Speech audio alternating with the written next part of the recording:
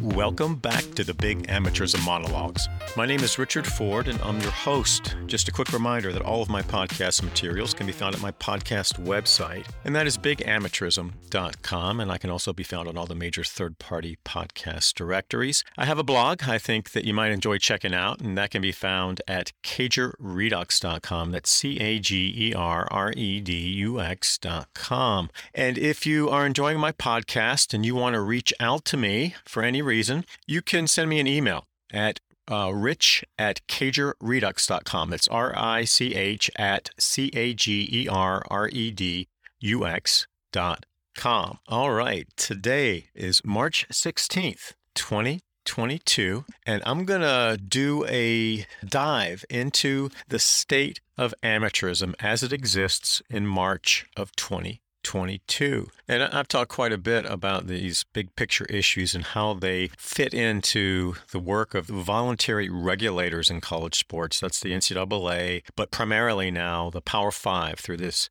constitutional makeover and takeover by Power Five interests, and how this transformation committee and, importantly, Greg Sankey and the movers and shakers at the Power Five level see the state of amateurism and the future of amateurism, I think is going to be central to what this Division I makeover actually looks like, and then how the Power Five under the NCAA umbrella externalize their messaging to the regulatory forces that are having an increasingly important voice in what college sports may look like going forward. And this is such a big topic because it really requires a backward look to the future of amateurism.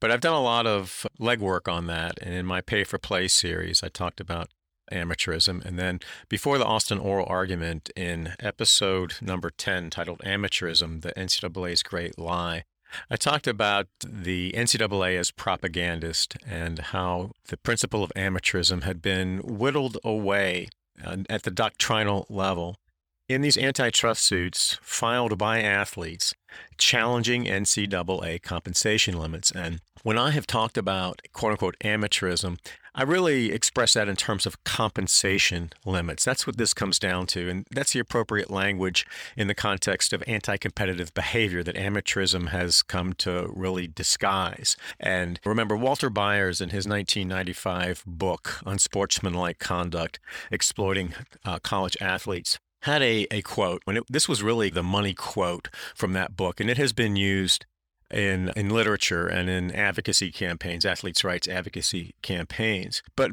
Byers said in 1995, and remember, Byers was the longest-serving NCAA president. He was the first NCAA CEO. He was hired in 1951 and served until 1987. And the basic business model of big-time college sports is really built in Walter Byers' image and how he saw the business, how he saw the regulatory model, and how they purposefully crafted false values to disguise the rapacious greed at the financial level, the business level, that is really the essence of big-time college sports. And when Byers talked about amateurism, he said this: amateurism is nothing more than camouflage for monopoly practice. He just nails it right there. And of course, Byers also, along with NCAA lawyers in the 1950s, invented out of whole cloth this concept of the student-athlete to beat back potential workers' compensation liability. And the reason that phrase was so important and has been propagandized into an unchallengeable virtue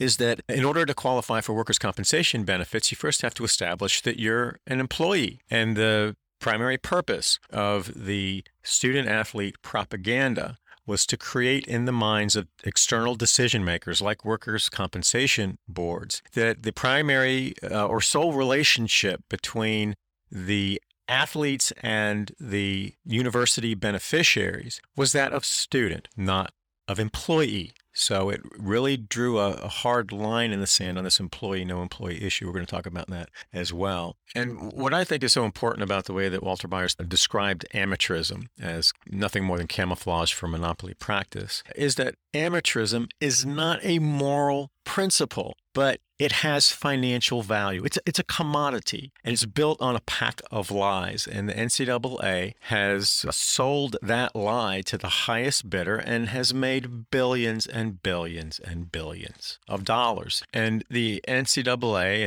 and later the Power Five spared no cost in defending that lie through decades of brutal litigation against athletes who dared call that fraud out. And I think that's one of the primary benefits of all this antitrust litigation is that even though I'm not sure the athletes as a practical matter are in much better shape in terms of the package of benefits that they get and the quote-unquote compensation that they get for their very valuable services here. And I'm talking about the high-value revenue-producing athletes here. But I think at least at the symbolic level and as a foundation moving forward in the athletes' rights movement, the dismantling of the amateurism fraud through now 16 years of federal litigation has important value. And I think the language is changing. And the NCAA has changed its language. And I'm going to talk about that in just a minute. But really, when you're looking at the NCAA's false values, they are acting primarily as propagandists. And these false values change. They have no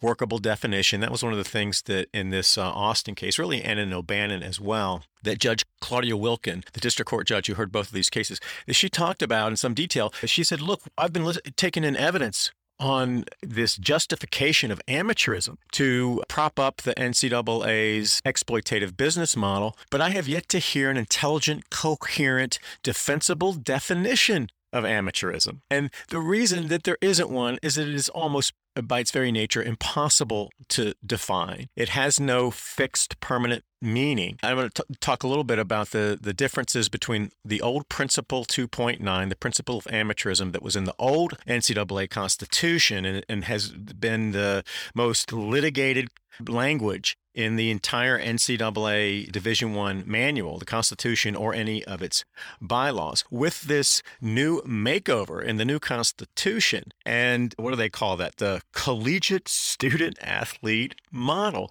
They've just changed the name. They've just put a new label on it. And that's what propagandists do. And when one dishonest propaganda technique fails, they just substitute it with another and march forward, trying to achieve the same cynical interests, whatever they may be, as they pursued with the old label. And I want to go back to some of my earlier episodes about why I chose the name Big Amateurism for this podcast, the Big Amateurism Monologues. And the reason for that is when you do an honest and thorough analysis of the NCAA's business model, really going back to the television era in the 1950s, and then you compare it to the tactics and the strategies that the other bigs have used in modern American history, and referring specifically to big tobacco and big pharma. Those three industries have used virtually identical tactics to gaslight the American public into buying into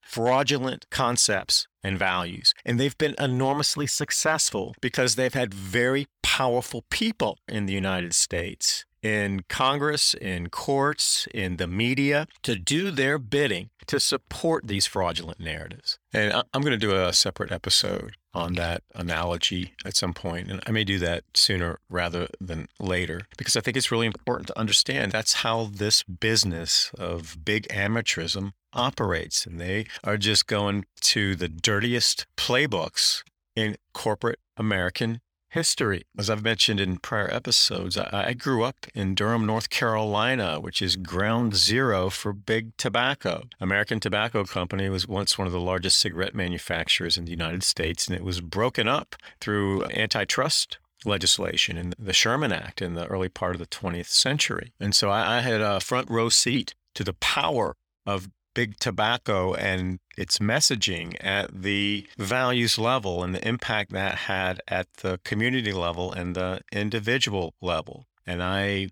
watched my father die from an addiction to tobacco. He died of congestive heart failure at the age of 57. And he was a 2-pack-a-day smoker. And he bought into some of these false ideals that the big tobacco industry peddled when they were trying to make a death product look like a symbol of American virtue and freedom and independence. And their marketing was geared towards that. And when I do my compare and contrast of the bigs, I'm going to talk about that smoking analogy in a little more detail, because it was really interesting to me growing up in the belly of the beast in big tobacco to see how in that community where tobacco had such a powerful stranglehold, not just on the culture and the climate, but on the economy of Durham and of a lot of North Carolina, how difficult it was to fight against the narratives that big tobacco propagated as the public health issues started to become undeniable and irrefutable, that smoking actually was bad for you. It didn't have any salutary health effects, that you don't have a right rooted in American freedoms to smoke in a restaurant or on an airplane or in an enclosed space to blow it into innocent victims' faces and lungs. That's not an American right. But the way that the industry fought against that and these stages that we went through in trying to come to terms with the reality of the fraud that industry was putting out took decades. And it was not an easy transition. And I'm going to ask the moral equivalence police to take the day off here, when I talk about these things, because is amateurism killing anybody? Well, no, but that industry uses the same tactics of power and of manipulation and of dishonesty and distortion to create a false public reality that a lot of people just buy into. Smart people buy into the lies, hook, line, and sinker. And when I look at the magnitude of the lies, that's really how I think about this analogy. The magnitude of the amateurism lie, the way it has been propagandized, and the same is true with the student athlete, and the tools that the industry has used to propagate those lies is on the same scale as what you see in big tobacco and also in big pharma. But in big pharma, for example, with this OxyContin thing and Purdue Pharmaceuticals, and there's been a lot of talk about that. There have been some TV shows and some documentaries. It's trending, I guess. But in the medical community, 25 years ago, when that anti-pain campaign kicked in and it became a national rallying cry that Americans have a constitutional right to be pain-free, and the best way to do that is through this product that could relieve your pain but wasn't addictive. That was a massive lie. And the medical community, some of the smartest minds in the country, bought into that lie and didn't do their work, really, to look at the evidence, to look at the data, and the results were just catastrophic, and we still haven't recovered from that. So our susceptibility to the messaging through these bigs, whether it's big tobacco, big pharma, or big amateurism, is really a problem. And the only way to fight back is to change the narrative, to change public perception, to change how we feel about our relationship to these products. And that's what I said in my About page on my blog. The very first thing I wrote before I published a single blog post. Why am I doing this? How do I see it? And my belief was that the power of big amateurism was so pervasive that there was no way that there's going to be a single lawsuit or a single bill in Congress or a single initiative by a state legislature that's going to change anything overnight. It's like the civil rights movement. You don't move from Jim Crow laws to true equality with the stroke of a pen and a piece of legislation. You do it through hearts and minds and persuasion. And we're still in that battle in big-time college sports because the in-system stakeholder beneficiaries are appealing to sensibilities that are so deeply rooted in the way that we see ourselves as a culture and the way that we express our sense of community socially, that it's very difficult to fight back against. And that's why I have been very reluctant to buy into this narrative that the athletes are actually winning. I think that when you look very carefully at where things sit right now, truly sit in the state of the law, in the congressional debate, and at the voluntary regulatory level, and then through some of these agency actions to get athletes recognized as employees under federal law, I think you see that there is an enormous amount of uncertainty, and we still haven't crossed that fundamental threshold where people actually believe that athletes should be employees, that athletes should be compensated in a fair way, according to their true value. I don't think we're there yet normatively. And I think that the athletes' rights movement, and I talked about this in some of my discussions around the Alston case and my episode 8 on judicial fealty to amateurism and how important some of those dynamics are, and that even in this progressive antitrust litigation out in the Ninth Circuit, you have a substantial deference to the NCAA's conceptualization of its business model and the values it has propagandized to defend that business model, and namely amateurism. I'm going to talk about this as we talk about how things are transitioning through the post-Alston world, the post-NIL world, the post-transfer market world, and then with some of these other regulatory threats. And what I'm going to do in this episode is use Brent Kavanaugh's concurring opinion as the template for setting the table on these issues and discussing where I think amateurism sits right now. And the reason I want to use Justice Kavanaugh's concurring opinion, it really two reasons. One, it's gotten so much attention, and I think that it has been overstated in some ways. And the other reason is that really when you look at it structurally, he hits on really the important points about the history of amateurism, its improper use, the absurdity, the logical absurdity of using amateurism to justify compensation limits because you believe that consumers have a preference for watching performers who don't get paid. And that's really the essence of the NCAA's argument in Alston, as in O'Bannon and White. That may change going forward. We're going to talk about that too, how the NCAA and Power Five now have the opportunity to sort of shift their justifications and try to focus on some things that haven't really been front and center in these antitrust cases that might be more defensible under antitrust laws. And we'll get to that. But I want to just start with this opinion and look at how Kavanaugh talks about the issues and how he frames the issues.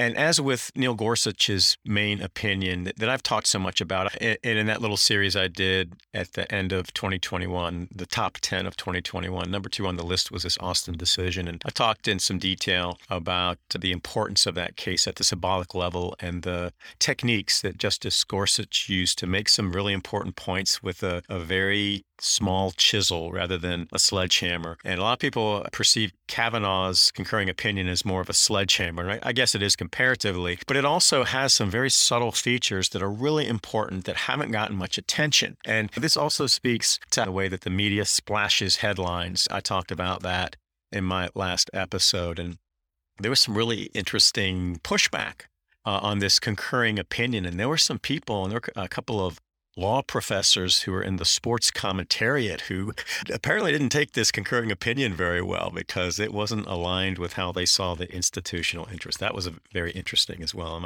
I might get to that at some point. But let me just start. I'm just going to go paragraph by paragraph, page by page, and then address the issues as they come up. It's not very long. It's about 5 pages, but it covers a lot of territory in those 5 pages. So Justice Kavanaugh begins. The NCAA has long restricted the compensation and benefits that student-athletes may receive. And with surprising success, the NCAA has long shielded its compensation rules from ordinary antitrust scrutiny. Today, however, the court holds that the NCAA has violated the antitrust laws. The court's decision marks an important and overdue course correction, and I join the court's excellent opinion in full. So right off the bat, there are a couple of really important themes there that may not be apparent to a casual read of that paragraph. And when Justice Kavanaugh says with surprising success, he's talking about this mileage that the NCAA and later the Power Five have gotten from this offhand language in the Board of Regents decision, that seminal Supreme Court case in 1984 that really didn't involve amateurism. That was a fight between the big-time powerful football interests and the NCAA, and the NCAA had an absolute ironclad monopoly over televised football at that time. And these powerful football interests, led by the Southern interests, what are now the SEC, the Big 12, and the ACC, they sued the NCAA under antitrust laws and said, you have a monopoly over the televised football market, and it's a violation of antitrust laws, and we want those contracts stricken down. It had very little to do with amateurism. Amateurism wasn't even argued as a pro-competitive justification. It was a business-to-business dispute. But the court in that case made some offhand comments about the revered tradition of amateurism and that the NCAA needs ample latitude to regulate, to protect that interest, and that amateurism means in its essence that athletes are not paid, that they can't be paid. The NCAA took that language, which wasn't necessary to the court's decision in Board of Regents, which is why it's called dicta, meaning it really has no legal precedent, has no legal meaning. Those were just offhand musings by the court, and the NCAA for 40 years after that, nearly 40 years after that, has gotten really an absolute pass under antitrust laws or any challenges to its regulatory authority, because it has argued that Board of Regents basically blessed the NCAA as the sole regulator in college sports, and that because they were protecting the sacred principle of amateurism, that they were above the law. Literally above the law. And when Justice Kavanaugh says with surprising success, he's talking about all of these cases that have challenged the NCAA's regulatory authority in whatever context, and more recently in the context of athletes challenging the NCAA's compensation limits, that those challenges were turned away, routinely turned away, or substantially influenced by this offhand language. And as I said in that episode on the Alston decision in late December of 2021, one of the most important practical outcomes of the Alston decision is that unwarranted deference to this ridiculous conceptualization of the business model is over. The Board of Regents dicta has been given a proper burial. And as a result, I think for all intents and purposes, so did the NCAA's propagandized formulation of amateurism and its use of amateurism. It died with it. And when Justice Kavanaugh says that this decision, the Alston decision, represents an important and overdue course correction, he's saying that we're just going to end the NCAA's trump card. Their amateurism-based trump card has been taken out of the deck. They can't play it anymore. And to illustrate the importance of that single component of the Alston ruling, I want to talk about the difference between the way that the NCAA talked about and defined amateurism in its governing documents before Alston versus what we have with this new constitution that was ratified on January 20th of 2022. So I just want to read the language of these two provisions and then some of the drafting history of this new constitution, because there were some interesting changes made from the first draft that was presented publicly on November 8th of 2021. Then there were changes made on December 6th of 2021, and then the final version was put together on December 14th of 2021. And there were some important changes to the way that the NCAA articulated its new formulation of athletes can't be paid. So again, they just changed the language. That's what propagandists do. And when I go through these changes in the language of old Principle 2.9, the principle of amateurism, and then this new student-athlete collegiate model or collegiate student-athlete model, whatever the hell they're calling it, I think that you see that this exposes the NCAA as nothing more than a propaganda machine. And they have changed the label, not the underlying purpose. And the underlying purpose is to use whatever rhetorical devices or labeling devices or propaganda that they need to create in order to preserve their exploitative business model. They will do anything in their power to keep the big-time college sports gravy train moving along in essentially the same structure as it existed before Alston. And I'll just say that if you want a more thorough discussion of the history of the way that the NCAA has articulated its principle of amateurism, you can go back to episode 10. I'm not going to go through the whole history. But this Article 2.9, the principle of amateurism in the old NCAA Constitution, has many of the components that were in the earliest formulations of amateurism in the early 20th century, I think 1916 and 1922. It's evolved a little bit, but it's essentially in the same format. And it says, student athletes shall be amateurs in an intercollegiate sport, and their participation should be motivated primarily by education and by the physical, mental, and social benefits to be derived. Student participation in intercollegiate athletics is an avocation, a hobby, in other words, and student athletes should be protected from exploitation by professional and commercial enterprises. That last part is just breathtaking because the NCAA is the chief exploiter. And so are the Power Five. And that's gotten some attention in scholarly writings. And some sports journalists have picked up on that hypocrisy as well. But this language has been the bedrock of the NCAA business model, and it is this very language that it has relied upon in federal litigation and that dicta from Board of Regents to beat back any challenges to the NCAA's regulatory authority or its compensation limits. And when you look at the way that the in-system stakeholder beneficiaries talked about college sports prior to Alston, it was loaded with amateurism. The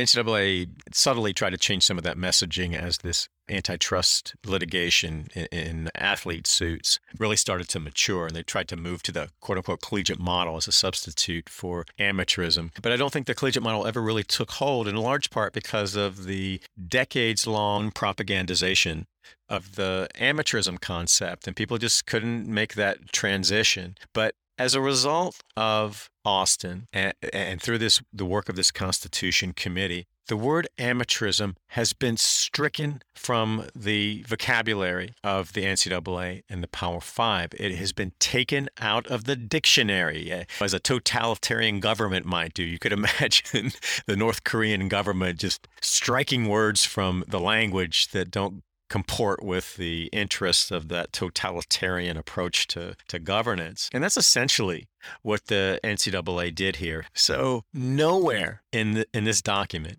in any of the drafts, does the word amateur or any form of the word amateur appear. It just disappeared. It was flushed down the memory hole.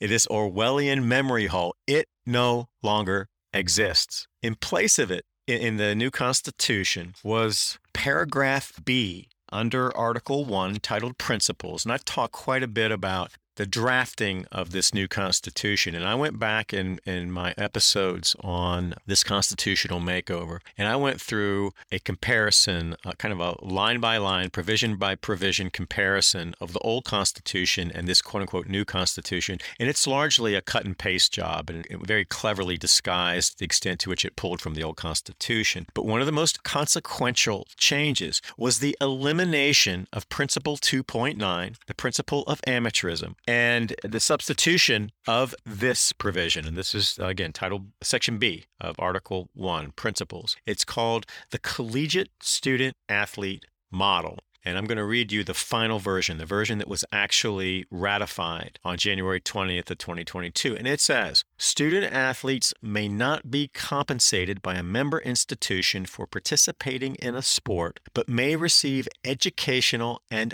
other benefits in accordance with guidelines established by their NCAA division. That is the NCAA's new articulation of its principle of amateurism. And there's some really important things I want to point out about this. First of all, it moves away from defining the athlete interests by this label, this amateurism label, which is essentially a status that the athletes held in this business model. It was very broad and covered all NCAA compensation limits of any type. The way that this new principle of amateurism, if you will, is constructed is that it talks more specifically about the relationship between the athletes and the institutions. And it says athletes may not be compensated by a member institution for participating in a sport, but. And what that says to me is that the NCAA is acknowledging that there is a lot of wiggle room in how that relationship may be defined, but the central principle that they want to protect, and I think this was even true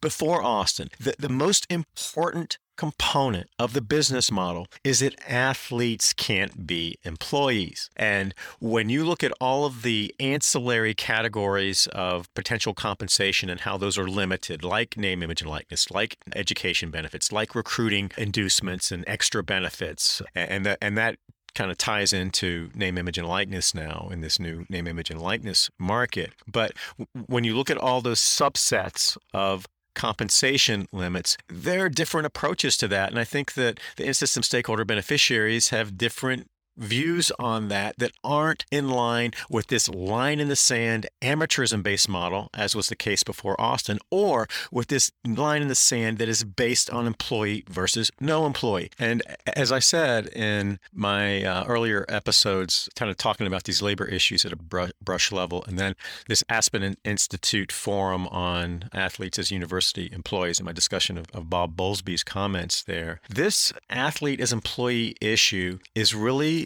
the hill that the in-system stakeholder beneficiaries will fight and die on. Because if that's breached, then at least in theory, the power balance between the in-system stakeholder beneficiaries and the athletes changes fundamentally. And we're going to tease that out in more detail. And Kavanaugh talks a little bit about some of the pathways to a negotiated understanding of the relationship between the in-system stakeholder beneficiaries and the athletes. But the line that's contained in this new Constitution. The other thing that's interesting about this new Constitution is that in the initial draft, the November 8th draft, there was some language that was deleted, that was taken out in the December drafts. And that language includes a specific reference to the commercialization of name, image, and likeness. So the initial formulation of the Collegiate Student-Athlete Model said athletes may not be compensated by a member institution for participating in a sport, but may receive educational and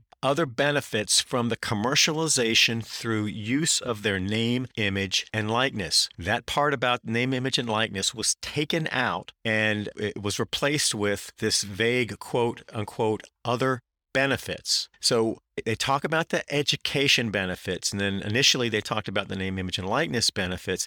And I think the reason that they included the name, image, and likeness language was to make it look like they were offering something that they didn't offer before under the old formulation of the principle of amateurism. And I pointed this out in my episodes on the evolution of the drafting of this new Constitution. Those two things aren't the product of NCAA Power 5 magnanimity and good faith. Those are the product of external regulatory threats forcing the NCAA to offer those benefits. It was the state legislatures that pressed the name, image, and likeness issue. And then it was athletes filing federal antitrust suits that related to the education benefits that were afforded in Alston. But again, this is just the NCAA as propagandists trying to make it look like they're responsible for these things, and it just doesn't pass the blush test. But the question I have, and I don't think I really fully fleshed this out in my prior episodes, but why was that language removed? What is it about that language that caused some angst among the decision makers, and why was it taken out? And you can rest assured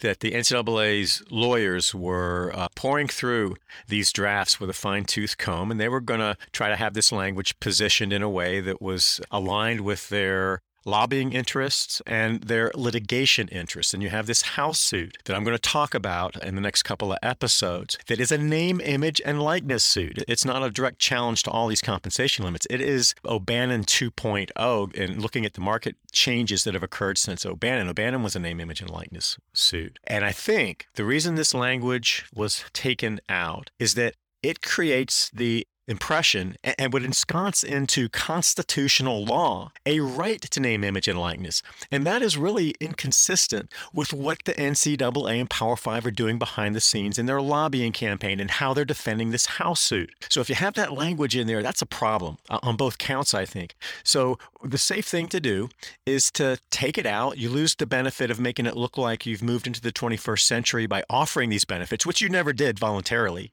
You did with the state legislature's boot on your throat, and now the federal judiciary in this House case. But you lose that benefit. But what do you gain? You gain the ability to argue with a straight face to Congress behind the scenes that you want control of this name, image, and likeness market through preemption and the federalization of that market, and having a federal corporation, as would be the case under the Wicker, the Moran, and the Shabbat bills, that would basically have the Power Five and the NCAA to a lesser extent in complete control of that federalized market and any infractions and enforcement in that market. So this language had to go. And when I first read it, I thought, gosh, I don't know. And sure enough, it came out, and it is not in the version that was ratified. So Kavanaugh goes on, and this is an important paragraph too. And I'm spending so much time on these early paragraphs because framing these issues is really important. And the way that Kavanaugh set this up, he really, I think, touches on some of these bigger picture issues that are necessary to understand what is likely to happen in the next phase of the relationship between the institutions and the athletes. But he says, but this case involves only a narrow subset of the NCAA's compensation rules, namely the rules restricting the education-related benefits that student-athletes may receive, such as post-eligibility scholarships at graduate or vocational schools. The rest of the NCAA's compensation rules are not at issue here and therefore remain on the books. Those remaining compensation rules generally, I'm flipping a page here, restrict student athletes from receiving compensation or benefits from their colleges or for playing sports. And those rules have also historically restricted student athletes from receiving money from endorsement deals and the like. And then he says, I add this concurring opinion to underscore that the NCAA's remaining compensation rules also raise serious questions under the antitrust laws. And he talks about some points I'm going to get to in just a second. But what's important about that framing of his concurring opinion is that he puts education-related benefits in italics. So he wants to emphasize that this is a very narrow ruling, and Justice Gorsuch did that with the majority opinion. The majority was very careful to point out that they were limiting their ruling to the four corners of the injunction, the district court's injunction, and that their opinion should not be read as anything more than that. And that's a substantial limitation. And remember, Justice Kavanaugh is one justice. This is one opinion. It has no precedential value. And there is no way of knowing whether any of the other 8 justices see things the way that Justice Kavanaugh sees them. And I'll talk a little bit more about that when even Justice Kavanaugh in this concurring opinion makes an important points about the limitations of having amateurism itself just declared a facial violation of antitrust laws, and the entire amateurism-based compensation limit structure is just taken down. However, the NCAA articulates its principle of athletes can't be paid, whether it's in the old Principle 2.9 or the new Collegiate Student-Athlete Model. So the other thing about this narrow subset comment is that when you look, and I mentioned this just a little bit earlier, but when you look at the challenges to the NCAA's regulatory authority and its rulemaking, its amateurism-based rulemaking, they have been in very specific circumstances that didn't go to just a complete takedown of amateurism itself or compensation limits themselves. So you had White, which was a cost of attendance lawsuit, very limited. Then that's settled. Then you had O'Bannon, which was a name, image, and likeness suit, which offered a very limited remedy and in many ways was deferential to the NCAA's conceptualization of amateurism. And then you had Alston, which originally was designed to take down amateurism itself, but then the athletes abandoned that claim in the Supreme Court appeal. And they were defending this injunction for a limited category of education benefits. And now we have name, image, and likeness revisited in this House case in California, but you don't have an active case in the federal courts that is now specifically positioned to take down amateurism itself. And one of the reasons that's so important, I think I'm going to talk about this more when I get into my discussion of the House case and what that really looks like, is that I think the O'Bannon decision, the Ninth Circuit opinion, not the district court opinion, but the Ninth Circuit opinion really deferred to the amateurism principle and brought it in what I believe is an improper way, not as a justification under the rule of reason analysis, but it's as this freestanding normative principle that kind of subsumed the antitrust analysis. But the way that the Ninth Circuit evaluated the case, they drew this important distinction between education-related benefits, which they said were okay, and then non-education-related benefits, which they said were not okay because they would turn amateurism upside down. In my judgment, and I talked about this at length before the Alston case, and one of the problems with the way that the case was framed by the advocates and the athletes abandoning their claim for a full and free market for the value of the athlete's services is that O'Bannon distinction remained intact because the Alston remedy and the way that the advocates wound up framing that case fell clearly and safely within this education versus non-education related benefit dichotomy. And the education related benefits didn't pose any threat to the O'Bannon framework. And I have characterized that framework, the education versus non-education related benefits distinction, really as a form of qualified antitrust immunity to the extent that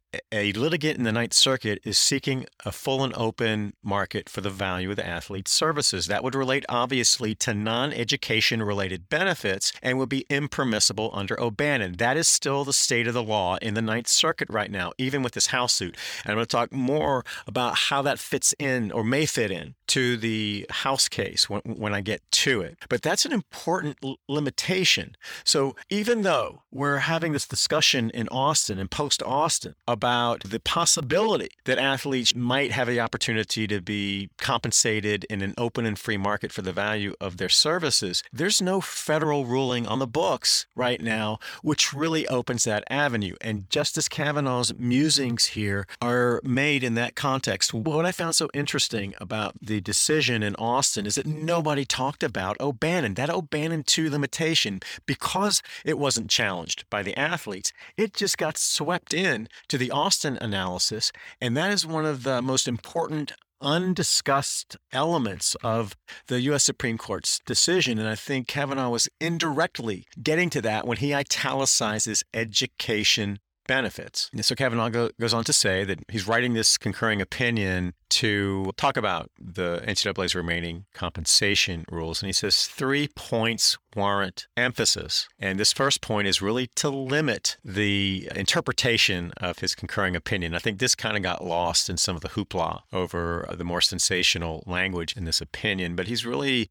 saying, look, I'm doing this in a very limited context here because of the nature of the majority ruling. But he says, first, the court does not address the legality of the NCAA's remaining compensation rules. As the court says, the student athletes do not renew their across-the-board challenge to the NCAA's compensation restrictions. Accordingly, we do not pass on the rules that remain in place or the district court's judgment upholding them. Our review is confined to those restrictions now enjoined. And the purpose of that quote from the majority opinion and Kavanaugh's use of it in his concurring opinion is to say that this decision is not precedent for the proposition that amateurism itself is a violation of antitrust laws. They're very clear to make that distinction. Then Kavanaugh says, second, although the court does not weigh in on the ultimate legality of the NCAA's remaining compensation rules, the court's decision establishes how any such rules should be analyzed going forward. After today's decision, the NCAA's remaining compensation rules should receive ordinary rule of reason scrutiny under the antitrust laws. The court makes clear that the decades-old stray comments, this dicta, about college sports and amateurism made in Board of Regents have no bearing on whether the NCAA's current compensation rules are lawful, and that's important, as I've discussed earlier. And the court stresses that the NCAA is not otherwise entitled to an exemption from the antitrust laws. As a result, Absent legislation or a negotiated agreement between the NCAA and the student athletes, the NCAA's remaining compensation rules would be subject to ordinary rule of reason scrutiny. So what Kavanaugh wants to make clear here is that the practical impact of this case, even though it doesn't take down amateurism, it does have some practical value. And I've talked about this at length in my analysis of the Alston decision, and that is that this magic edicta from Board of Regents is dead. It's been given a proper burial, and we can just take that garbage out of the discussion of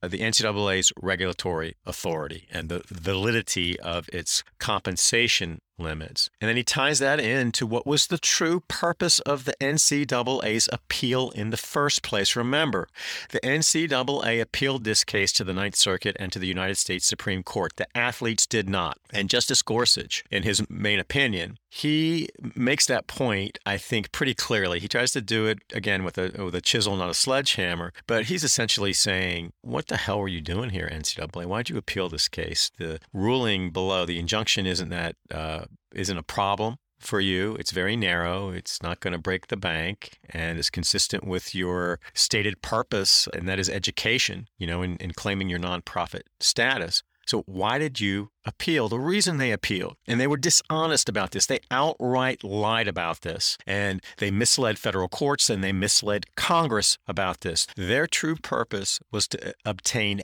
absolute and unchallengeable antitrust immunity for its regulatory model and its compensation limits, its amateurism-based compensation limits. They outright denied that that's what they were doing, but the U.S. Supreme Court analyzed it on those terms because they knew that's precisely why the NCAA filed the appeal. And Kavanaugh said what Gorsuch said in his opinion is you can't have it. If you want antitrust immunity, you have to get it through Congress. It's not coming from the United States Supreme Court. You're not getting a judicially created antitrust immunity. And remember, the antitrust immunity that the NCAA was trying to get through Congress was presented as being limited to name, image, and likeness. And that wasn't true either, because the antitrust provisions in these NCAA-friendly Republican-sponsored bills were not limited to name, image, and likeness. But that was their propaganda in Congress. But in the Alston case, that wasn't a nil case. It wasn't a name, image, and likeness case.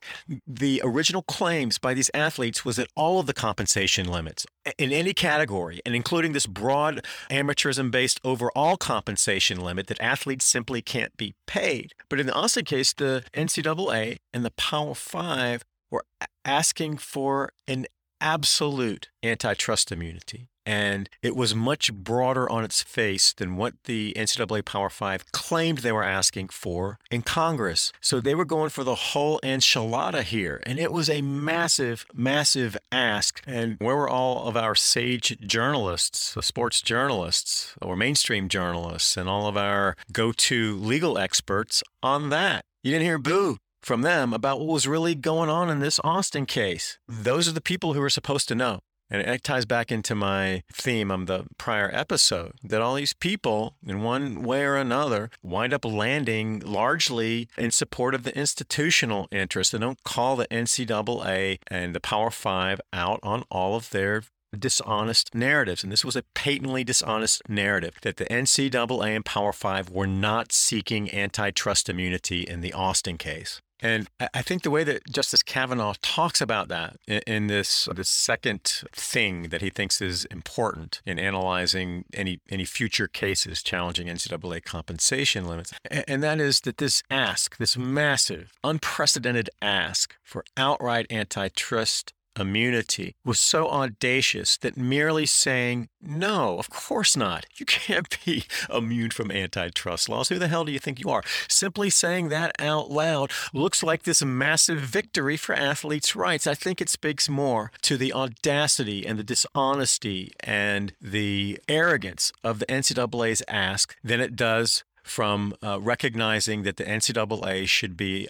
held to the same standards as any other market participant in the United States of America under free competition laws. That's not a big deal. It shouldn't be a big deal. But it was a big deal because the NCAA came in and they wanted to turn antitrust law upside down and inside out. And they believed they had a pretty good chance of getting that result, I believe. And they still believe, I think, that they have somewhat of a chance of getting it from Congress. And then Kavanaugh includes a third thing, and this gets closer to, I think, the fear that he inspired with this concurring opinion. And again, the NCAA and Power Five are acting as if the United States Supreme Court had just taken down amateurism altogether. And there's nothing in the opinion that supports that. There's nothing even in what's perceived to be this sort of death shot concurring opinion that suggests that. Kavanaugh's very clear to talk about the limitations. He goes on, though. He says, third, there are serious questions whether the NCAA's remaining compensation limits can pass muster under ordinary rule of reason scrutiny. Under the rule of reason, the NCAA must supply a legally valid pro-competitive justification for its remaining compensation limits. As I see it, however, the NCAA may lack such a justification. And he says the NCAA concedes that its compensation rules set the price of student-athlete labor at a below-market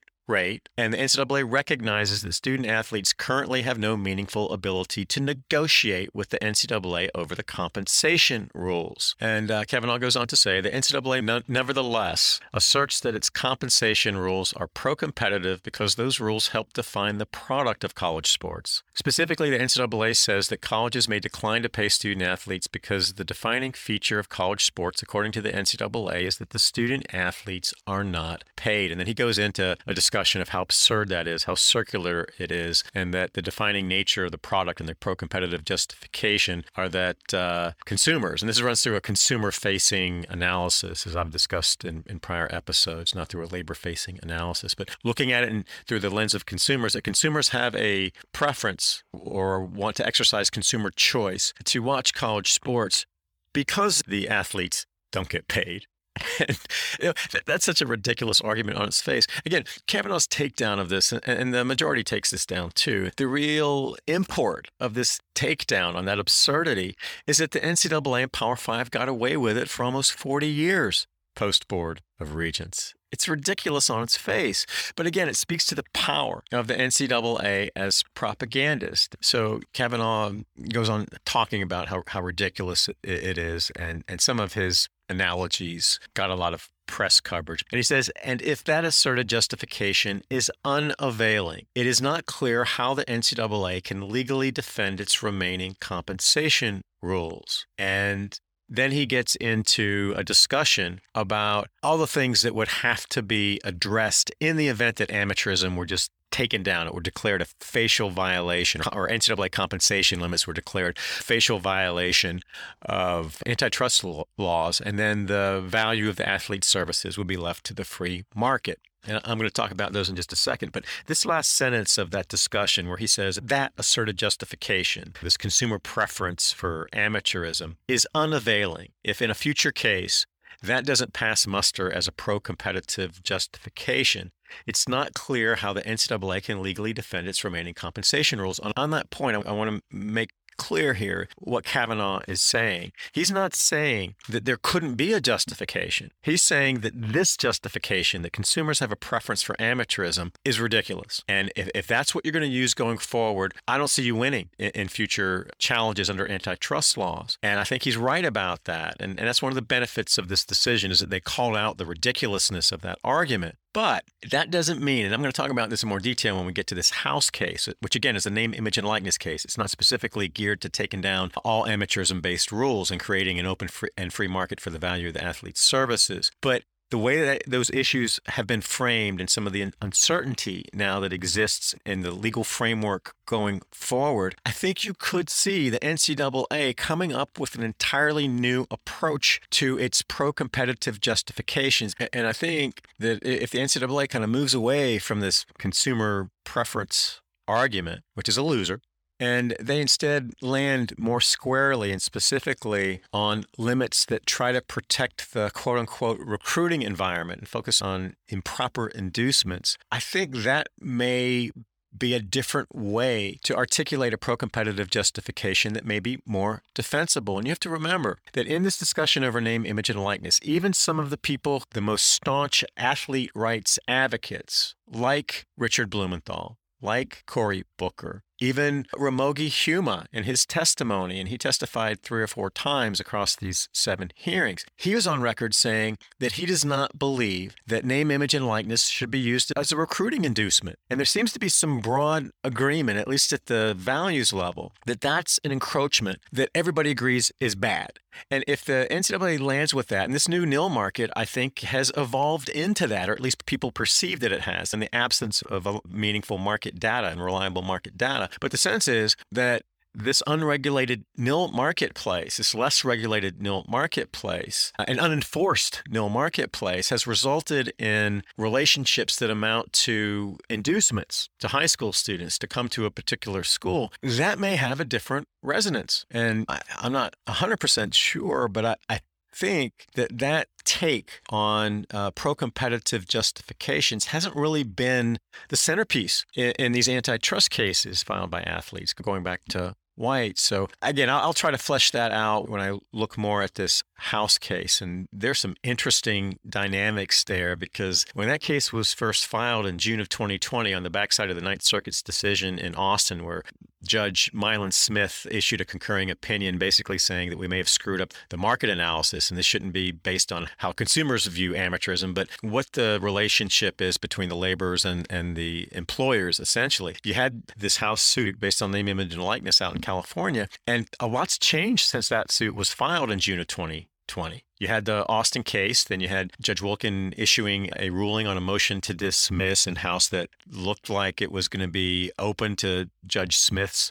kind of labor-facing market analysis. And then you had an amended complaint after July 1st, after the NCAA liberalized its nil rules, that kind of creates some interesting positioning issues for the litigants on both sides. I'm going to talk about all of that. There are a lot of unanswered questions here, but it's not outside the realm of possibility that in that litigation, the NCAA Power 5 could articulate a new pro-competitive justification that may be more persuasive than their ridiculous consumers prefer athletes who don't get paid justification. And to close this out, I want to talk a little bit about how Justice Kavanaugh talks about some of these other issues. And basically, I think the way he looks at the alternatives to the current business model, he's looking at 2 pathways. One is Congress, where there could be some federal legislation that solves some of these issues. The other is through collective bargaining. And after he talks about the ridiculousness of the NCAA's pro-competitive justification, and then talks about some of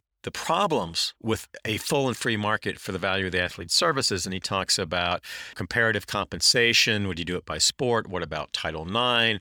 Are there going to be salary caps? I mean, there are all these issues out there that would need to be resolved. And then he says, of course, those difficult questions could be resolved in ways other than litigation. Legislation would be one option, or colleges and student athletes could potentially engage in collective bargaining or seek some other negotiated agreement, to provide student athletes a fairer share of the revenues that they generate for their colleges, akin to how professional football and basketball players have negotiated league revenues. And he says, regardless of how these issues ultimately would be resolved, however, the NCAA's current compensation regime raises serious questions under the antitrust laws. Again, in the context of the proffered pro-competitive justification, which is this ridiculous notion that consumers prefer that athletes not be paid. But the way that paren or some other negotiated agreement is important here. So I think Kavanaugh is looking at this going forward and saying, yeah, we have all these problems, but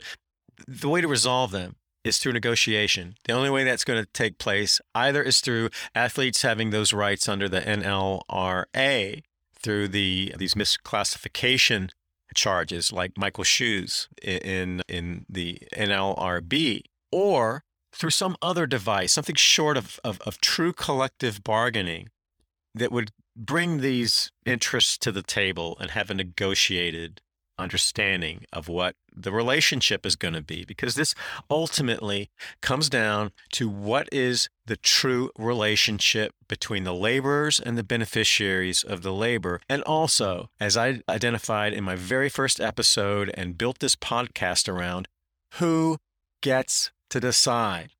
And with all the play in the joints in this moving definition of amateurism over the decades, really going back to the early 20th century and then picking up steam in the television era in the 1950s, it's not necessarily about whether or how much athletes should be paid. I argue that the athletic scholarship is an outright form of pay for play. And then you have all these other categories of quote unquote compensation, the nil compensation, education compensation, achievement compensations, both academic and athletic. You have all these exceptions. And amateurism has been however the NCAA has chosen to define it at a particular point in time. So the real question is who gets to decide? And we're in that battle right now. And what Kavanaugh is saying, and I think one of the important consequences of Alston, is that in looking at who gets to decide, there are all kinds of different ways this could play out. But the only intelligent way, I think, is that you have these parties sitting down at a table with equal bargaining power, talking honestly about their interests, and then coming to a negotiated understanding. And honestly, right now, I just don't think that the in-system stakeholder beneficiaries are capable of that. And that's true in large part because of not just their institutional arrogance and in some cases their individual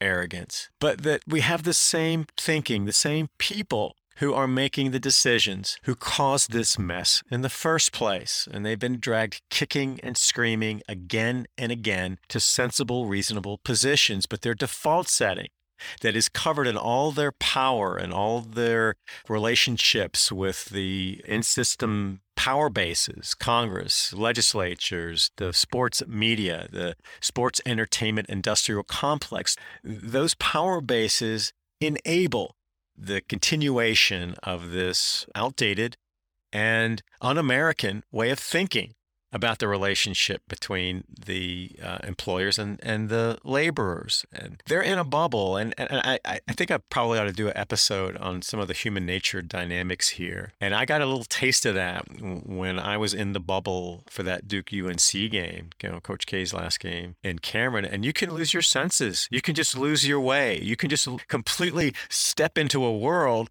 where the values that you brought into that world no longer exist. And I think that's true for a lot of these people who are in the bubble, where they just get caught up in their self-interest and their multi-million-dollar salaries and all the things that they think big-time college sports do at the institutional level. And when you're in that thinking, it's very, very difficult to step out of it. And I think it's human nature that when you got your gravy train being threatened, you will do whatever it takes and engage in any justifications and rationalizations to preserve it that you need to. That's just the way things work in life and human nature, and we have to account for that. So anyway, that's going to wrap up this episode, and then I think in my next episode, I want to talk a little bit more about this House case. And I've gone back into the electronic vault to try to bring my thinking up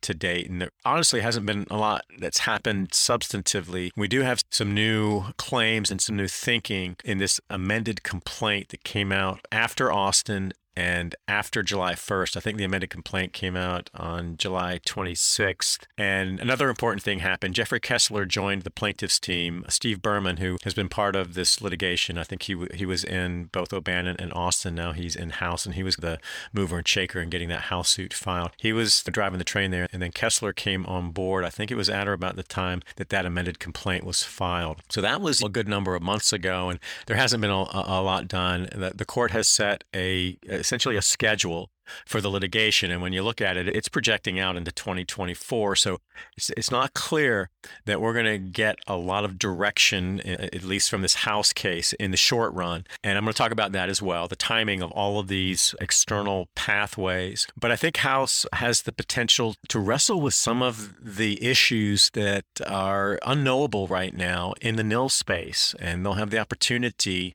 to look at the nil market, and they're going to have to. And both sides are going to be looking at the nil market through different lenses in the context of their interest in the litigation.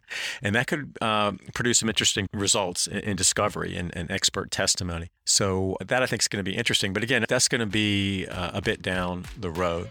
So anyway, I want to thank you so much for joining. It's always an honor and a privilege to have you, and I hope to have you back for the next episode of the Big Amateurism Monologues. Take care.